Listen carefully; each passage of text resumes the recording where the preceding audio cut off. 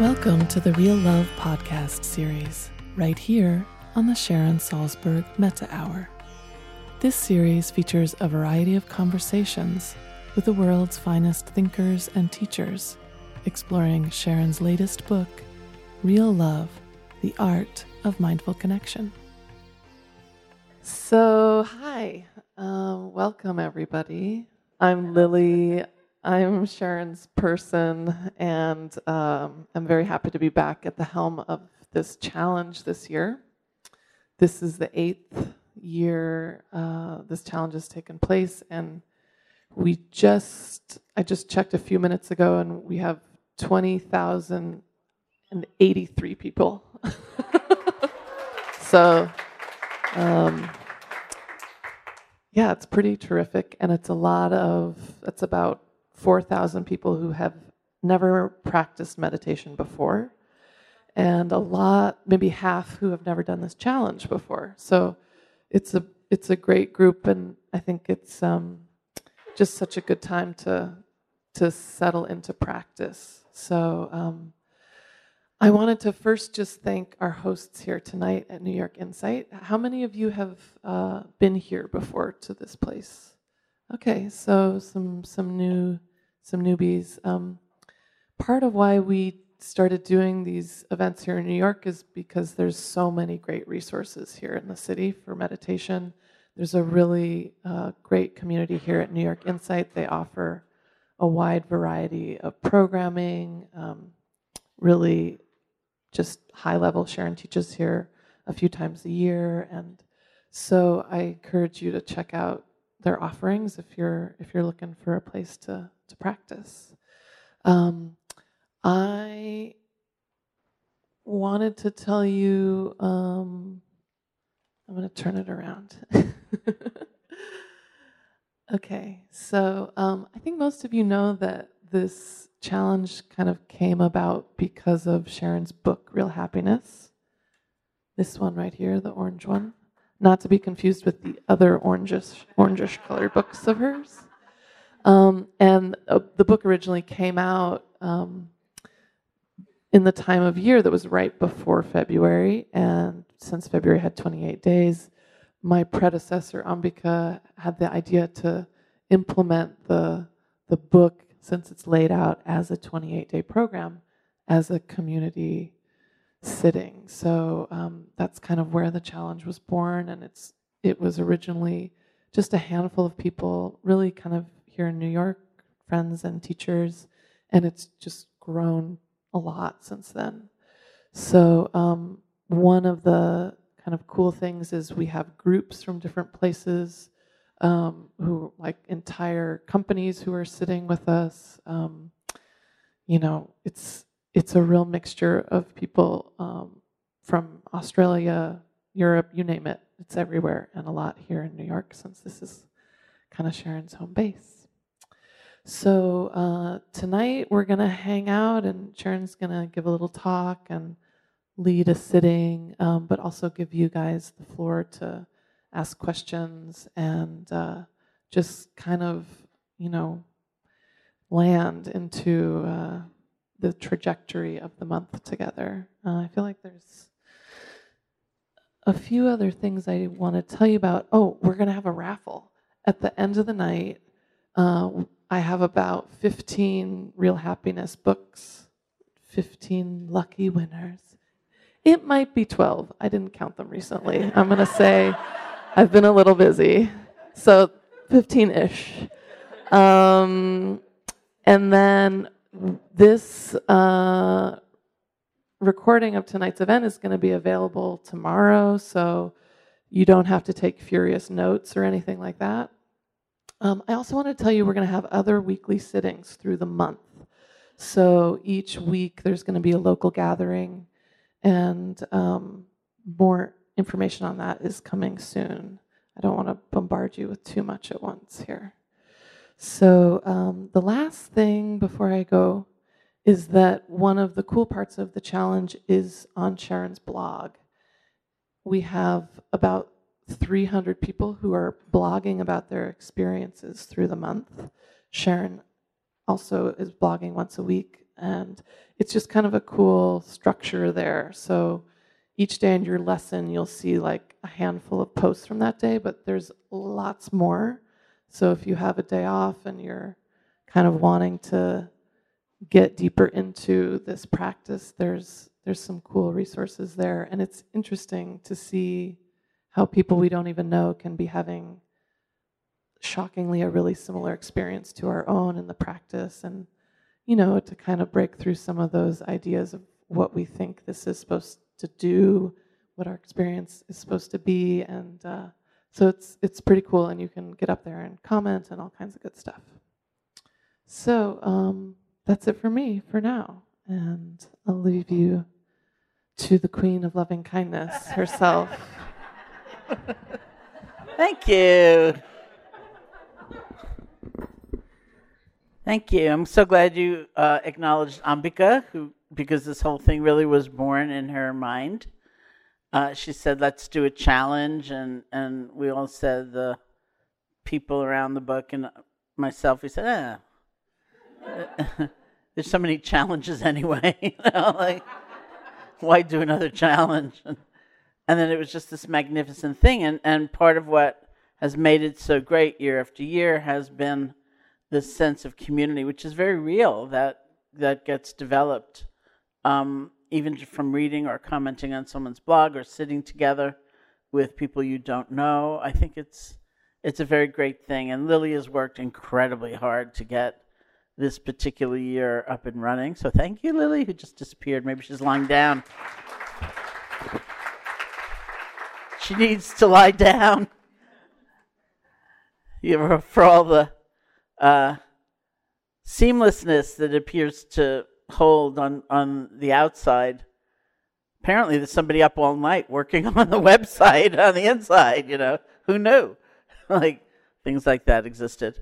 But here we are. It's really fantastic. It's the beginning, and I'm especially happy to hear about all the people who've never meditated before. And even if you've meditated for 45 years, you can feel for a moment like you've never meditated before. And, I often say that when I first came back from India, which was in 1974, and I came back as a teacher because my own teacher had told me to teach, I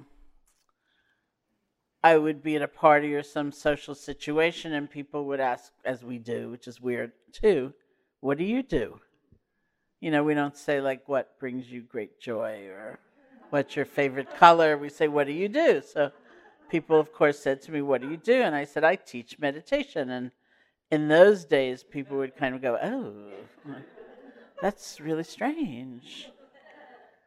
And these days, I think in part, certainly because of the research and the science and the kind of the lifting of the methodologies into more mainstream languaging, so that it doesn't seem so mystical and esoteric and sort of held in belief systems.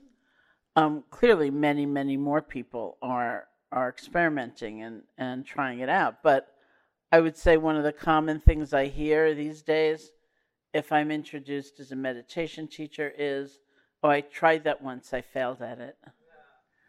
And if it's time, I say, because we believe you cannot fail at it. It's impossible to fail at it, because what matters is not so much what you are experiencing. What matters is how you're relating to what you're experiencing. So how much presence, how much balance, how much kindness are you bringing forth in relationship to that, say, sleepiness or restlessness or joy or sorrow? That's the point. So you can't have the wrong experience. You can have an experience you'd rather not blog about, maybe, but hopefully not, because really you can blog about anything. But aside from that kind of anxiety about appearances, you cannot have the wrong experience. And certainly as human beings, we do have that kind of social anxiety. In ordinary circumstance, if you left here and ran into a friend and you'd never meditated before and they said, what'd you experience? Of course, we'd all rather say, well, it was a little bit of a struggle in the beginning, but then it was like this peace, this unfathomable peace just descended upon me. And then right around the edges, it began to shimmer. And the peace turned into bliss. And then it was like peace and bliss and peace and bliss. That's what we like to say. We don't want to say my knee hurt. And I fell asleep. And I got bored. But in all truth, not as consolation, but in truth, from the point of view of mindfulness, it doesn't matter. Because the next question is, how were you with that sleepiness, that knee pain, that restlessness? How were you, for that matter, with the bliss, with the peace? So it's all about relationship, right? And you cannot fail at it. But people will often say, if I say to them, why do you think you failed? They'd say something like, I couldn't make my mind blank. I couldn't keep thoughts from arising. I couldn't keep sleepiness at bay. I couldn't keep anxiety from coming up. But remember, throughout this 28 days, you cannot fail at it. You can't be having the wrong experience. And I hope you will feel free to blog about whatever, those of you who are blogging or commenting, whatever your experience is, because it's not just you. It's never just you.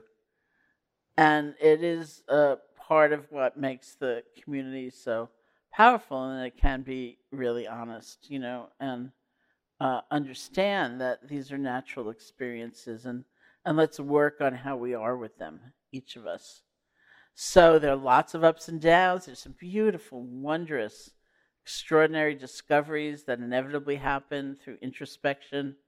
There are also some disconcerting, difficult things that come up. Like I have some friends, for example, I've been close to since my very first retreat, which began January 7th, 1971 in Bodh Gaya, India.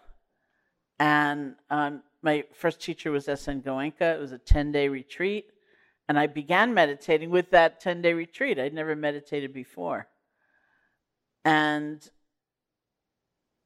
there was one point where I went marching up to Goenka, which amuses my friends even now, my friends from then.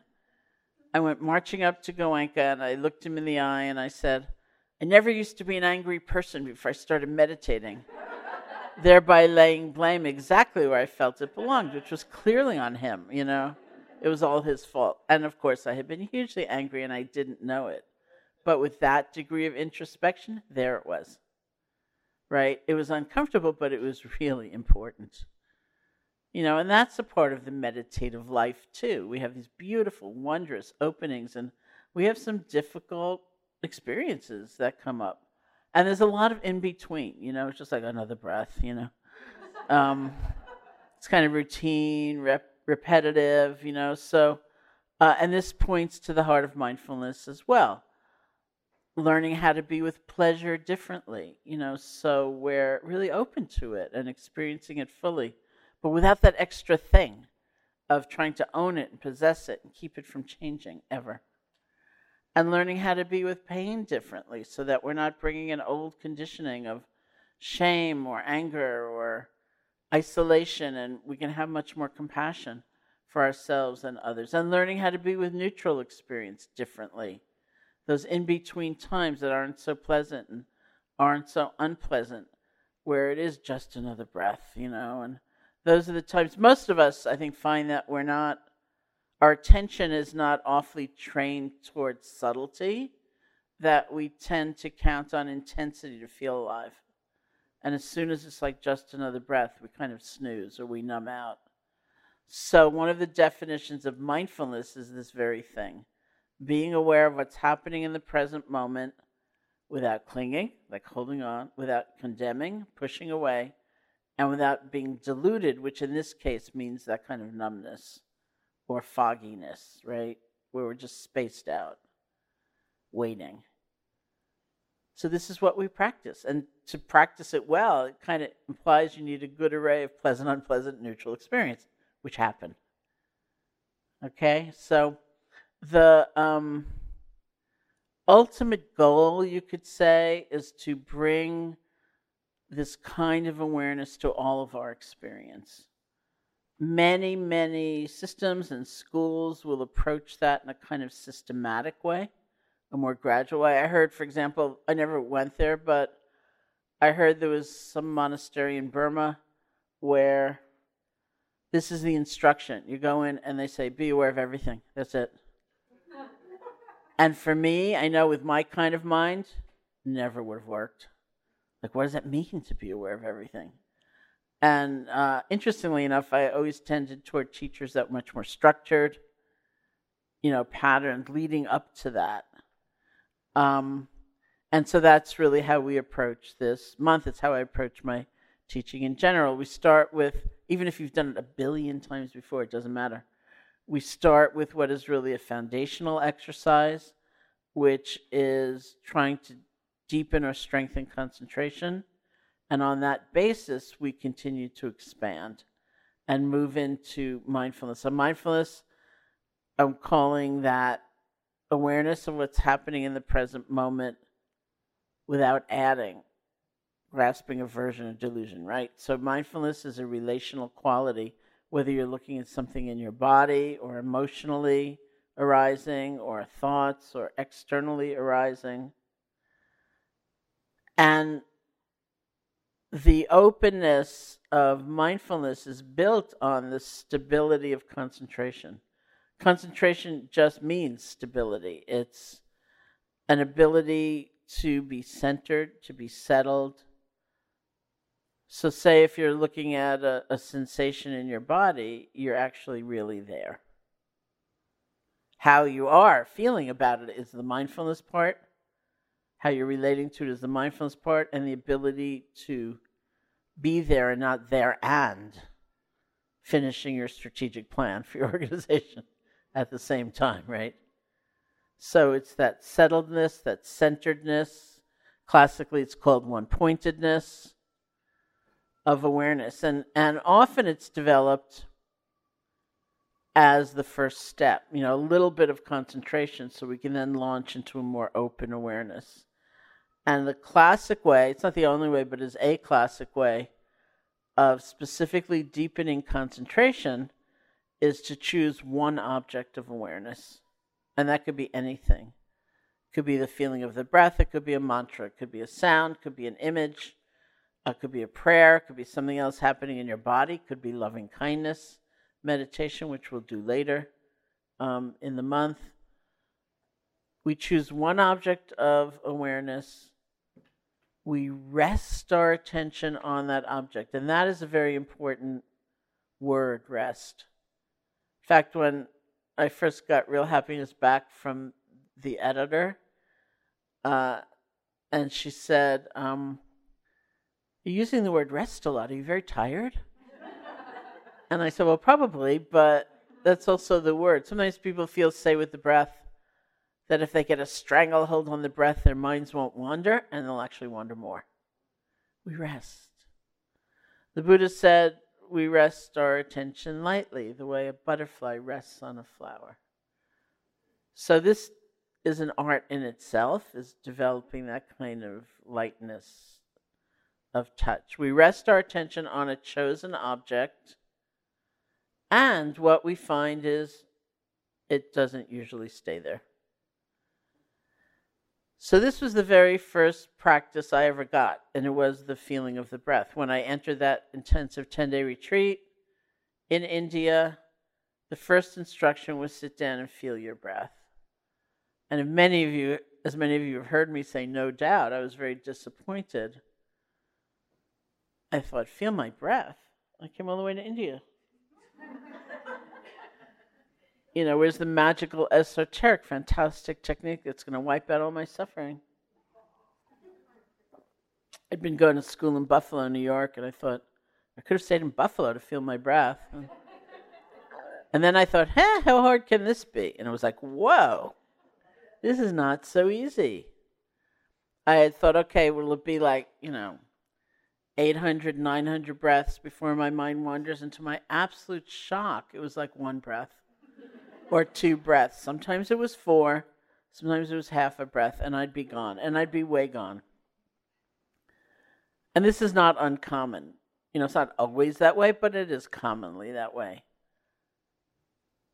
And there comes a magic moment when you realize, oh, it's been quite some time since I last felt a breath, which is considered in many ways the crucial moment in the whole technique, because that's the moment we have the chance to practice letting go gently. It's what one of my teachers called exercising the letting go muscle. And without rancor toward ourselves, without blaming ourselves, without judging ourselves, bringing our attention back to the feeling of the breath. We let go and we come back. We let go and we begin again, as I'm sure I said 9 billion times on guided meditation today. Just let go and begin again. That's the point. So you haven't failed. It's not a problem. You don't have to think, I need remedial work, so I can be with more breaths. It's okay. But that is not that easy. That's a training. That takes some patience and persistence and understanding that's really okay. That's the point. So we let go and we begin again. So as I said, it doesn't have to be the breath. And here we have some of the many methodologies that exist. The breath, even if you have other meditation practices that you do, very commonly people will devote at least some period of time in a day to using the breath as that kind of primary object or home base. For one thing, as my early teachers would say, you don't have to believe anything in order to feel your breath. You don't have to call yourself a Buddhist or Hindu or reject anything else. If you're breathing, you could be meditating. And then one said very charmingly, the breath is very portable. So let's say you are practicing at home for 5 minutes a day, I think is how we start, or 10 minutes a day. And you're using the breath as that vehicle for returning to yourself and returning to the moment. So then you're at work, and it's crazy. And tempers are flaring, and you're starting to get really anxious. You can just breathe. Right? Nobody even has to know you're doing it. It's not like you need equipment, or you don't have to sit down and close your eyes and look weird, right? You just rest your attention on your breath, and it brings you back to yourself. That's what you've trained. And in that moment, in that crazy, pressured situation, when you come back to yourself, you come back to your priorities, you come back to your values, you come back to what you care about. It's a powerful moment. So using the breath, if you can, for at least a part of your practice is a good thing. And if you can't, for whatever reason, then something else that's also very present, like listen to sound. It would be the same kind of thing. Feel something else in your body. And we go through some variations in this first week. So I was once teaching a non-residential weekend somewhere, and it was like Saturday morning before lunch, and this guy came up to me and he said, how much money would it take for me to offer you, for you to promise not to use the word concentration again for the rest of the weekend? Now, concentration is the very classic translation, so I'm very used to it. So I said to him, let's talk. And I realized that for him, very likely the word concentration had an association of like being really uptight, and trying to force his awareness onto something and resisting and resenting anything else that might come up, and it just sounded really stressful. So I said to him, would it work for you if every time I use the word concentration, because that's what I'm used to using, you replaced it in your mind with settled, centered, steadied, like steady your attention on the feeling of the breath? And he said, yeah, that would work. So I said, you just saved yourself a lot of money, So it's really like that. Not only do we rest our attention, there's nothing wrong with coming back. And it can be a more ease-filled exercise than we might normally have it be. We spend, some time, it's not a really long time, but some time just developing some amount more concentration, because our minds tend to be wild. Most of us, even if you've never meditated before, you just sit down to think something through, and it's not long before you're gone, right? And we go to the past, and we go over it and over it, over it, over it.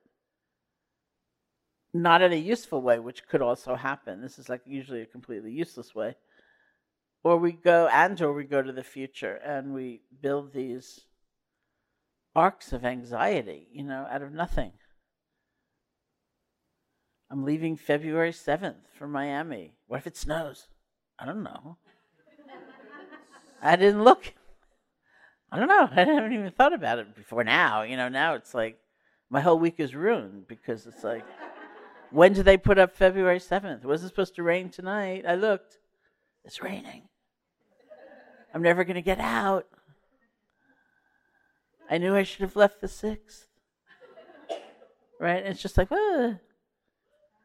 So we find that a lot, right? And what happens in that is that we lose a lot of life's energy because we're just spreading it, we're throwing it all over the place. And so really the nature of developing concentration is gathering. You find your mind somewhere else, you just gather gently, come back. And that will provide a lot of energy for us because we're very empowered by that. That's a lot of juice that could be available to us, but isn't because we're throwing it away. But we bring it back and it becomes available to us. And we also find that it's very integrating. It's a sense of cohering, of settling, of being centered, of feeling more whole. Just that. This is the beginning, and it is quite powerful in and of itself. So with variations, this is what we really devote ourselves to as we launch into a practice. And it's something we also come back to. It's always funny to describe something in this system as foundational, because I think we're used to being pretty linear. It's like, I did that, I'm done.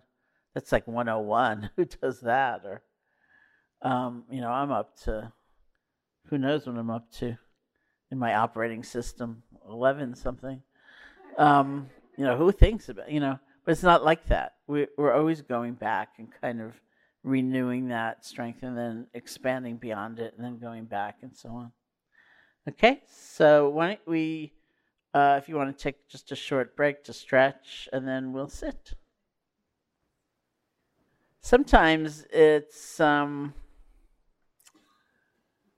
fine, that's, and actually neuroscience, I am told these days, the last thing I heard, sorry of jipping you all out of a minute, but the last thing I heard, which may no longer be true, is that 9 minutes of mindfulness a day and 7 minutes of loving kindness a day will change your brain. So those of you who are strictly following the streaming and doing mindfulness, wait another minute and then get up. You don't have to get up the instant that it ends. Changes your brain in all the ways we seem to want our brains to change. But sometimes, not always, but sometimes I think sitting longer, if you have that kind of time. First of all, it relieves some sense of pressure. I've got to get something. And also, sometimes, the first few minutes of the sitting are just the most tumultuous. You sit down and you think, I forgot to call so-and-so, and I got, what's that sound? I think it's my refrigerator. Maybe my refrigerator's broken. Do they have refrigerator repair people anymore? Is it a different world? Maybe I have to go to Sears and do they have Sears anymore? I don't know, It's really, we're just like, and we're tossed around by it in the beginning because we haven't really settled down yet. And so that's good, actually. That's considered like a discharge of stress. But let's say that takes 3 minutes and you sit for 4.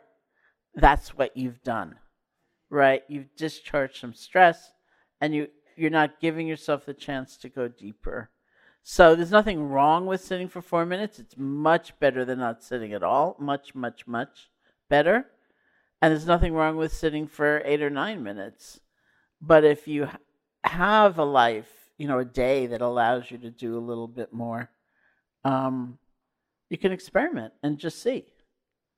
what seems to suit your rhythm and what uh, feels most helpful to you. Okay, so see if you can sit comfortably. Right away, there's a certain kind of balance that is talked about with our posture where you want some energy in your body. You want your back straight, but not like so much energy. You're really stiff and uptight. You also want to be relaxed and at ease.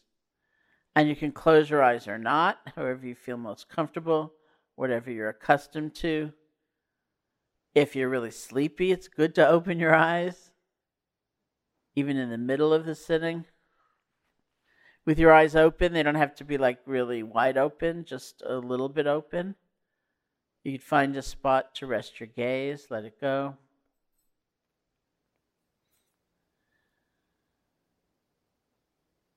See if you can feel the place in your body where the breath is strongest or clearest. And this is the normal, natural breath. You don't have to try to make it deeper or different. Just however it's appearing. So is that the nostrils or the chest or the abdomen? You can find that place, bring your attention there and rest.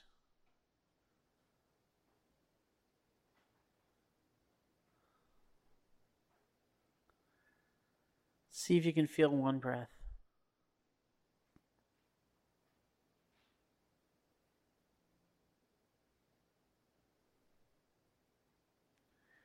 And the actual sensations of the breath.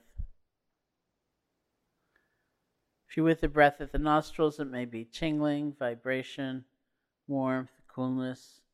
If at the chest or the abdomen, it may be movement, pressure, stretching, release. You don't want to be naming all these things, but feel them. This is where we're resting our attention.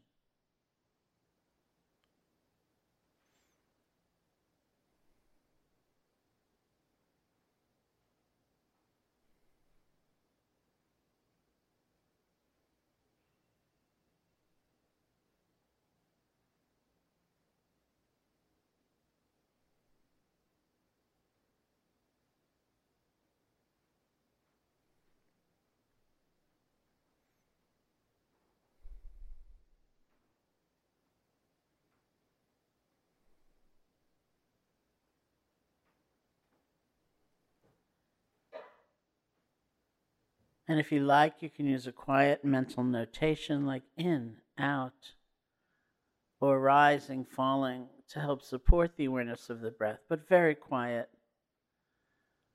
So your attention's really going to feeling the breath, one breath at a time.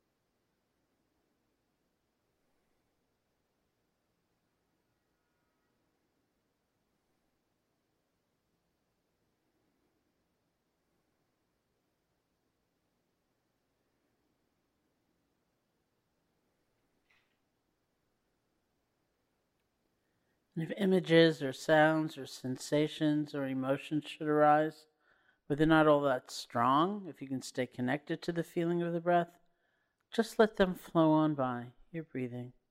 It's just one breath.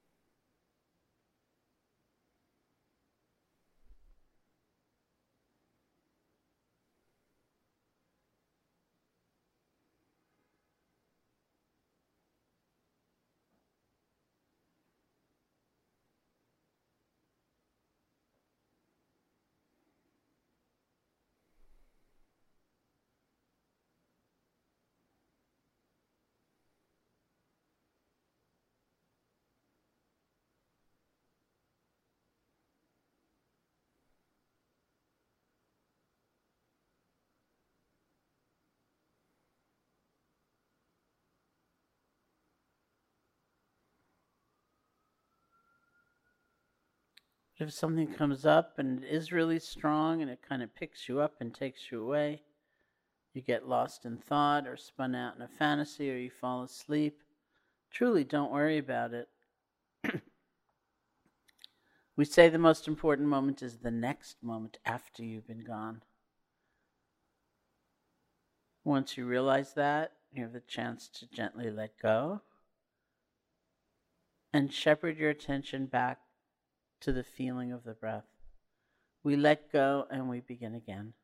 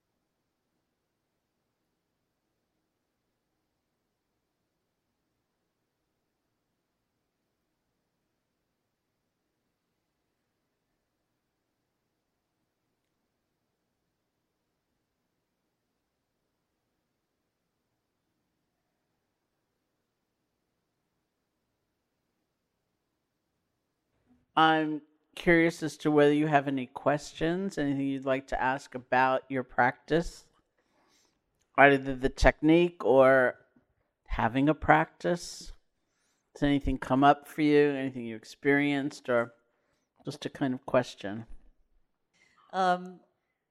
Whenever someone says to me, watch your breath but don't control it, I find that totally impossible. And I Googled it and found out that thousands of other people find it totally impossible too. Fortunately, I didn't say that.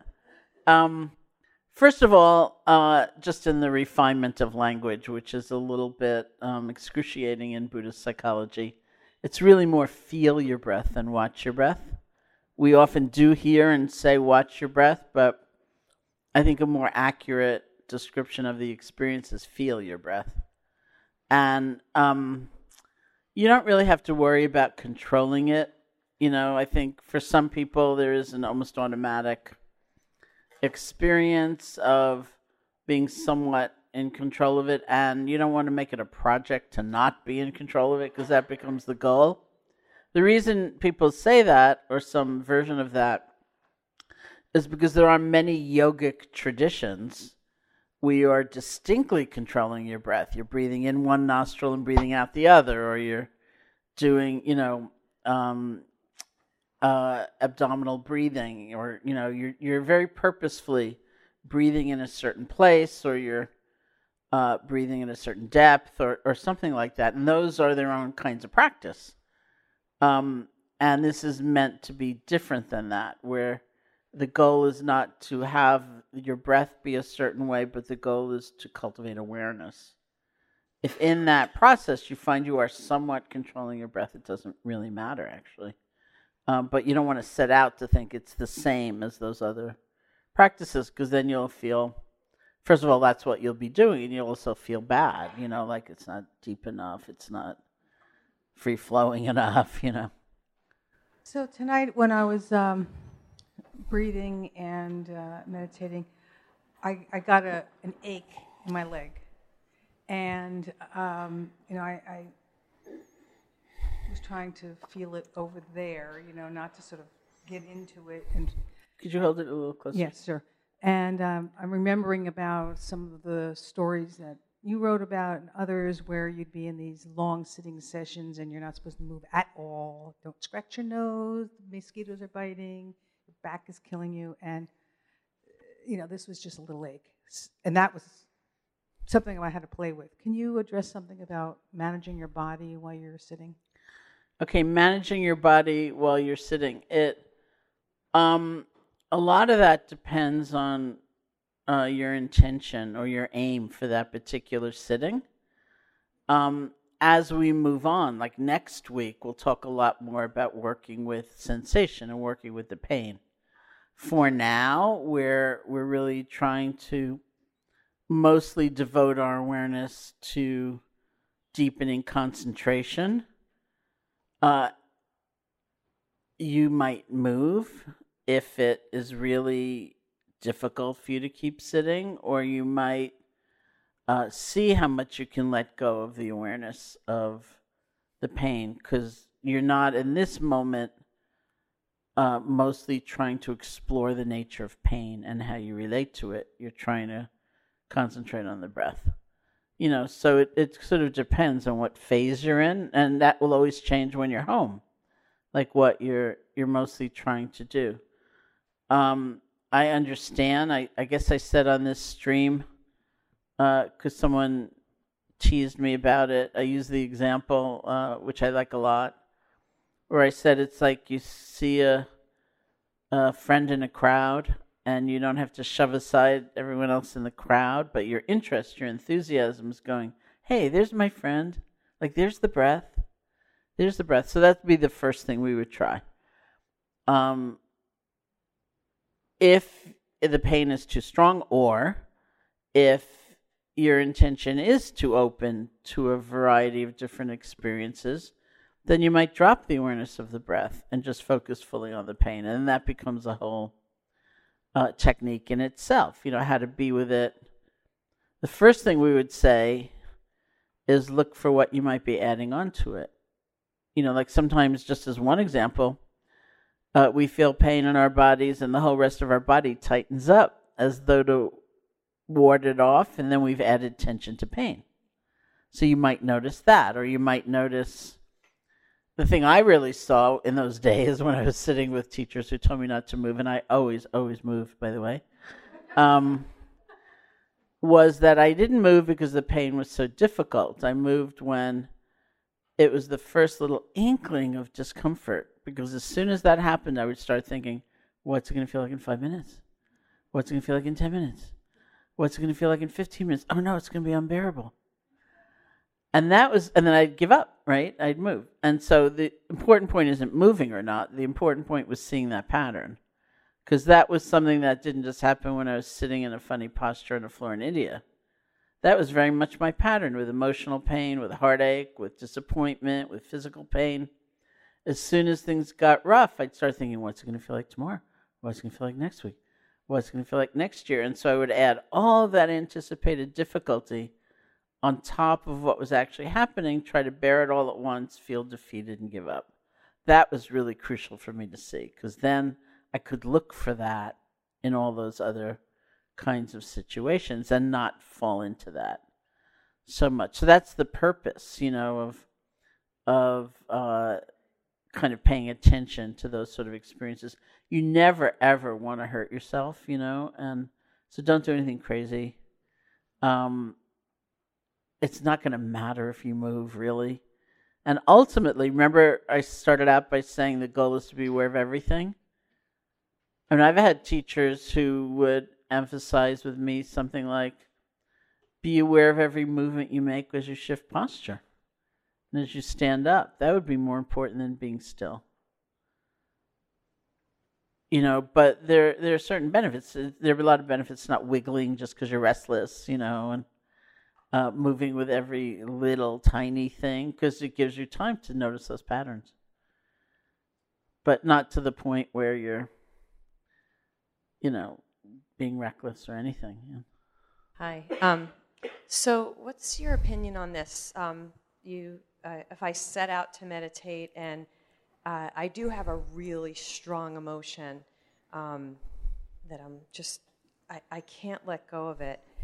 What do you think about me sitting there anyway, and maybe that thought needs my attention? Mm-hmm. Well, I'm talking about paying attention to it in a certain way, but it's that certain way that makes meditation rather than maybe analysis or something like that, which is also maybe a fine thing to do. But within the meditative context, you wouldn't necessarily be concerned with what am I going to do about this? Do I need a new therapist? Where did this come from? I didn't used to be this way. It's more like, what is it right now? What does it feel like? What's within it? Can I see its changing nature? Although you wouldn't necessarily ask yourself that, you would just be with it so clearly. And there's no need to try to get rid of the thought or feeling or make it go away or come back to the breath if it's that compelling. That is your new meditative object.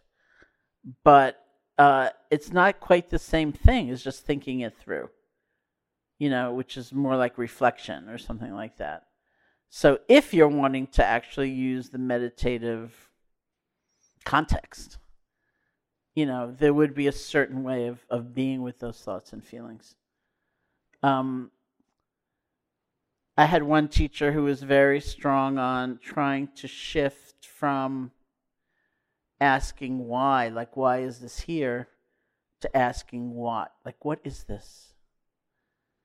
And it's not wrong to ask why. I mean, that's a whole field of investigation. But within the meditation, it's believed also that to ask why, to answer that, inevitably brings up a belief system.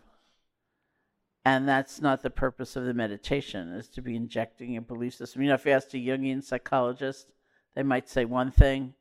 If you asked, another kind of psychologist, they might say another thing as to the why.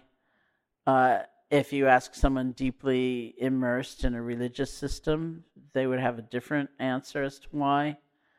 And even in the sense of, I once asked a very kind of Orthodox Asian Buddhist who had a very classical perspective why I was experiencing so much physical pain in my practice. And he said to me, you must have tortured many small animals in a previous life. Right. And I said, well, thank you so much. Like, now I not only have the pain, I feel like I'm the worst person that ever lived, but that is a perspective, and that's a belief system. And if you're going to seek an answer from within that belief system, you are likely going to hear something like that. And so it's not considered ultimately that useful. Interestingly enough, twice this week, I've had interviews that have involved my being asked what I think of God, of the word God. And twice this week, I've said, I don't ever use that word. Just today was one.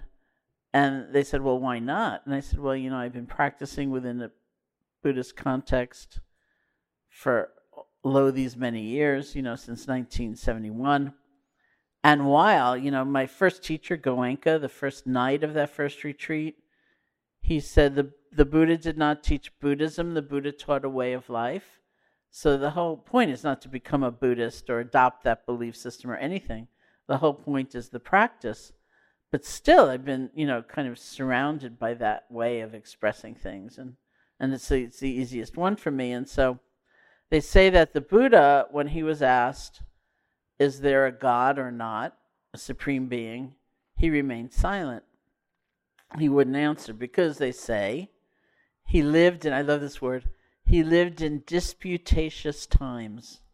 He lived in times where people like to argue philosophy and views and belief systems and sectarian views, and they didn't want to bother getting down to their own experience and paying attention and realize for themselves. They just used to like to fight over concepts. And so I thought, well, we kind of live in disputatious times too, don't we? And so I said to both these people, I said every once in a while, I take refuge in the Buddha's example, and I say, well, what matters to me? What matters to me is the way we live every day and how we are with ourselves and how we are with others and what we understand life to be. And if you want to express that using the word God, that's fine, but it's not going to be natural to me at this point. And, I think that tendency just to argue belief systems is so strong that it's kind of an adventure for us to step away from that, and say, okay, what is my experience really? Thank you. Awesome.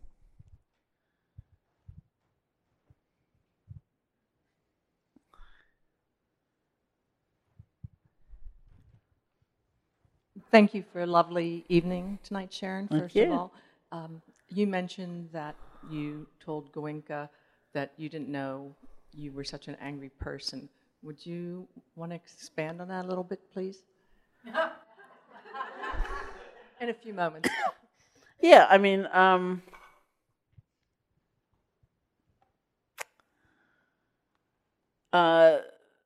was very young. I was 18. I'd gone to college when I was 16. I went to India when I was 18. And I knew that I was very unhappy, but I had never really looked inside in a constructive way. I'd never been in therapy. I'd never really done that kind of introspection. And so I didn't really understand the different emotions and everything that I was feeling. And then I sat down and I looked and was like, whoa, look at that. And because I was so judgmental, it wasn't like just interest and like, wow, there's so much anger. It was like, I'm so terrible, I'm so awful. How could I feel these things? This is unnatural. This is weird. It must be his fault, If I hadn't come to India, I'd never, So it was just like a lot of proliferation, which I'll actually talk about now just for a moment because we just have a few minutes left. Because it's a thread that came up in my mind before. So once we are really looking at mindfulness and the ability to be with our experience more, we really look at what we tend to add to experience. So that was an example of a lot of proliferation. This shouldn't be here. This is wrong to feel. No one else feels this. I never used to feel this, whatever. So the word proliferation is a common translation for a word that is in Pali, which is the language of the original Buddhist texts. And the word is papancha. And I like it because it's like one of the words, I think, that sounds like what it means, papancha. I think it sounds like popcorn. It means proliferation, or as I heard one translator once call it, the imperialistic tendency of mind, where something happens and the whole world is taken over. So the story I'd like to tell about that is I was teaching with my friend, my colleague, Joseph Goldstein, somewhere, and we were just sitting in the kitchen having a cup of tea, and somebody came into the room and was in some distress and said to Joseph, I just had this really terrible experience. So Joseph said, what happened? And he said, I felt all this tension in my jaw, and I realized what an incredibly uptight person I am and how I always have been and I always will be. And Joseph said, you mean you felt a lot of tension in your jaw? And he said, yes, and I've never been able to get close to people. That's never going to change. And Joseph said, you mean you felt a lot of tension in your jaw? And he responded with some very elaborate story. And it was very interesting for me, like watching them go back and forth and back and forth. And finally, Joseph said something like, why are you adding a miserable self-image to a painful experience? It's like painful enough to feel the tension in your jaw, but you have now added, you're going to be alone for the rest of your life. So this is, sometimes we describe mindfulness as looking for the add-ons. They're going to come up, that's just habit. But if we can see them quickly, and we've practiced a lot of letting go, remember, by the time we're doing that, we just let go of them. They don't have to overcome us, right? It is painful enough to feel tension in our jaw. It's not like everything's easy. But we don't need that extra stuff. That's just habit. And it can be really, really corrosive. So we keep looking for what's the add-on and practicing letting go. And it does begin with just letting go of whatever's not the breath. So it's like the same muscle, but we apply it differently. Okay. I'd say please practice, outsit those tapes or... And in addition, if you have a few moments in the day, just in the crazy busyness of the day, take 3 breaths now and then. It will make a big difference. Okay.